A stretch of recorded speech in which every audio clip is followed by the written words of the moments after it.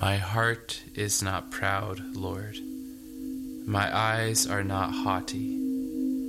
I do not concern myself with great matters or things too wonderful for me. But I have calmed and quieted myself. I am like a weaned child with its mother. Like a weaned child, I am content. Israel, put your hope in the Lord, both now and forevermore.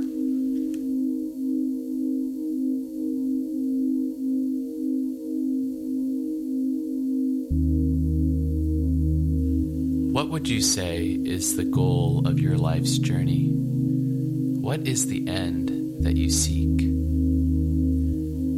Sometimes those questions are a bit hard to answer, and so we have to look at it from a different angle. What do you hate? What are you tired of? What is that thing that repulses you to go in a different direction? What is your true north? Howard Thurman might ask, what is the hunger of your heart? What are you pursuing? What do you want? What do you truly want? I want you to imagine for a moment that your quest, that metaphorical address that you so desire to reach, is something that you can put into your phone's GPS. What does that journey look like? Where is that destination? Is there traffic along the way? Are there alternate routes? Are you near to your destination, or are there still hundreds of miles that you must travel? What is the terrain like? What is the weather like? Faith and faithful people, from the earliest examples from the Bible, have always been depicted as to be people showing movement or people on a pilgrimage. It may have with it a destination, but that destination requires a journey. Abraham and Sarah were considered faithful not because they reached their destination or did so perfectly, but because they went. They took that step. They trusted God and God's promises and walked in a certain direction. Moses ran away, came back, and then was instrumental in walking with the people out of slavery through arid grasslands, sea, and mountains. Jonah went and then decided to not go and go in a different direction. Then he had some help from God's friend, that huge fish. Jesus and Jesus's earliest disciples had to follow Jesus in a particular way. Some of them left careers, some of them home and family. Movement. The people of God have always been going somewhere. And at times that direction is clear, other times not. And sometimes it was the last place a person wanted to be or where a people wanted to go. In our day and age, we often think about faith as being an intellectual endeavor, something that we believe in. But when you look at the examples of people in Scripture, faith is more like a road or a path. The people of God have walked differently, since pursuing God and God's ways always involves a different type of journey. The idea that faith is more like an expedition or a migration connects with the text that I read at the beginning, which was from Psalm 131. That psalm is in a group of psalms titled Psalms of Ascent. The Psalms of Ascent were created for people on the way to Jerusalem for various festivals. The point of those festivals was to return to Jerusalem and remember how their story was intertwined with Yahweh's. The best way I can describe these psalms is that they are like road trip music. These were not regular songs for daily commutes, but they were for those longer trips, those pilgrimages to a special place for deeper reasons.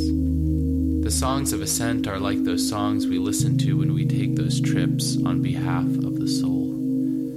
These psalms are for those times when we ask ourselves those essential questions, like, what do I want? What do I truly want? Where do I want to go? Where am I going? As I read Psalm 131, I felt it was written by someone who was wearied by the daily grind of life and all the voices calling out for attention. The artist behind the psalm could have been tired of the traffic of life. It seems like the psalmist longs for something deeper, genuine, and real. And I get this idea because of verse 2. My heart is not lifted up. My eyes are not raised too high. I do not occupy myself with things too great or marvelous for me. It's like the psalmist is saying, I am done with the show. I am done pretending. I am tired of running on empty. I am not on this pilgrimage to Jerusalem because I ought to. I am on this journey because this is what I need. I need that bread of life, that quiet stream of eternal life, those words of Yahweh. The psalmist is on a journey, not because it's the proper thing, but because it's the necessary thing. The psalmist describes their soul as being like a weaned child with its mother. Or another way of translating that verse is that their soul is a weaned child. The image of a weaned child has to do with a child transitioning out of infancy. And if you've ever had children, you know how tough those early months are of life. They are beautiful. Babies are beautiful. But parents, we just know how tough those early weeks and months are.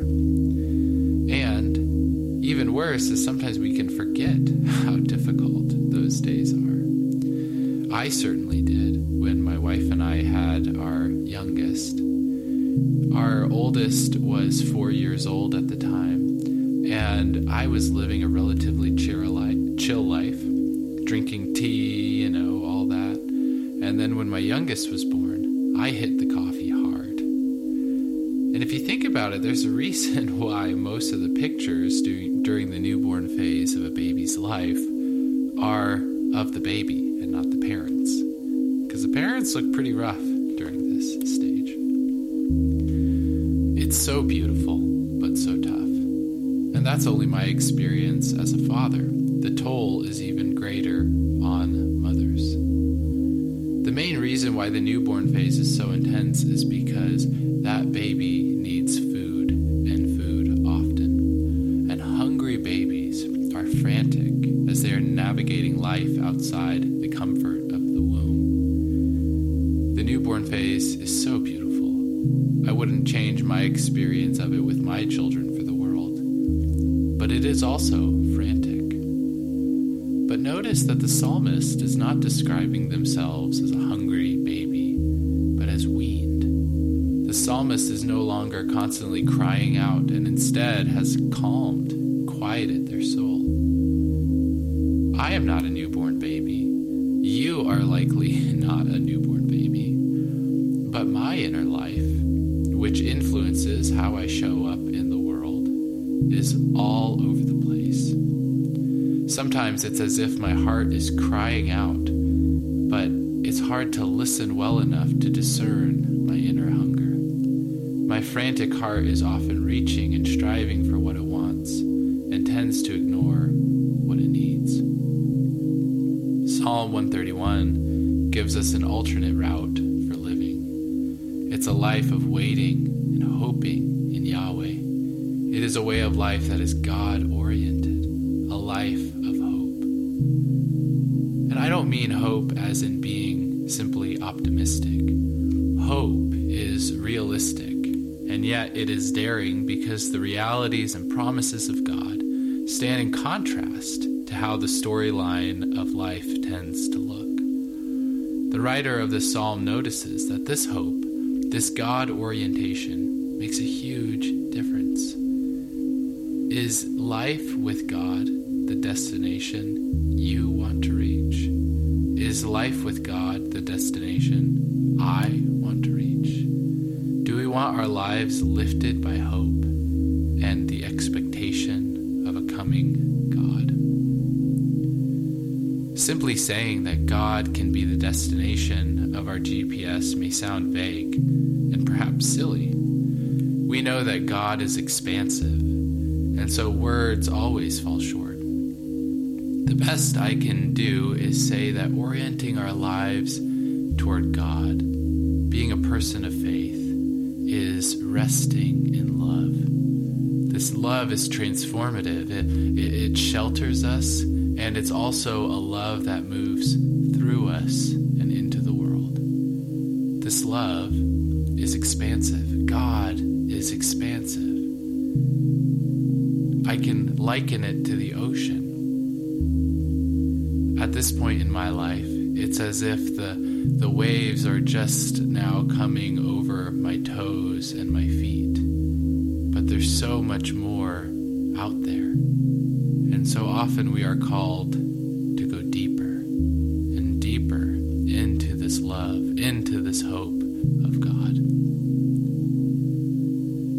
At the end of Psalm 131, the psalmist writes, "O Israel, hope in Yahweh from this time forth and forevermore." How do you hear those words?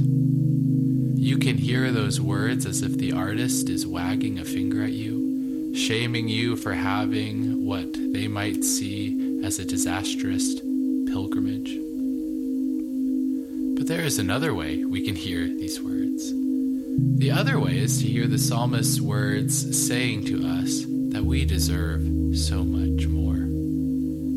We deserve so much more than a frantic infant within, ruling our hearts, ruling our ability to hope and wait. Friends, we deserve to place our hope and trust in God alone, to rest in love.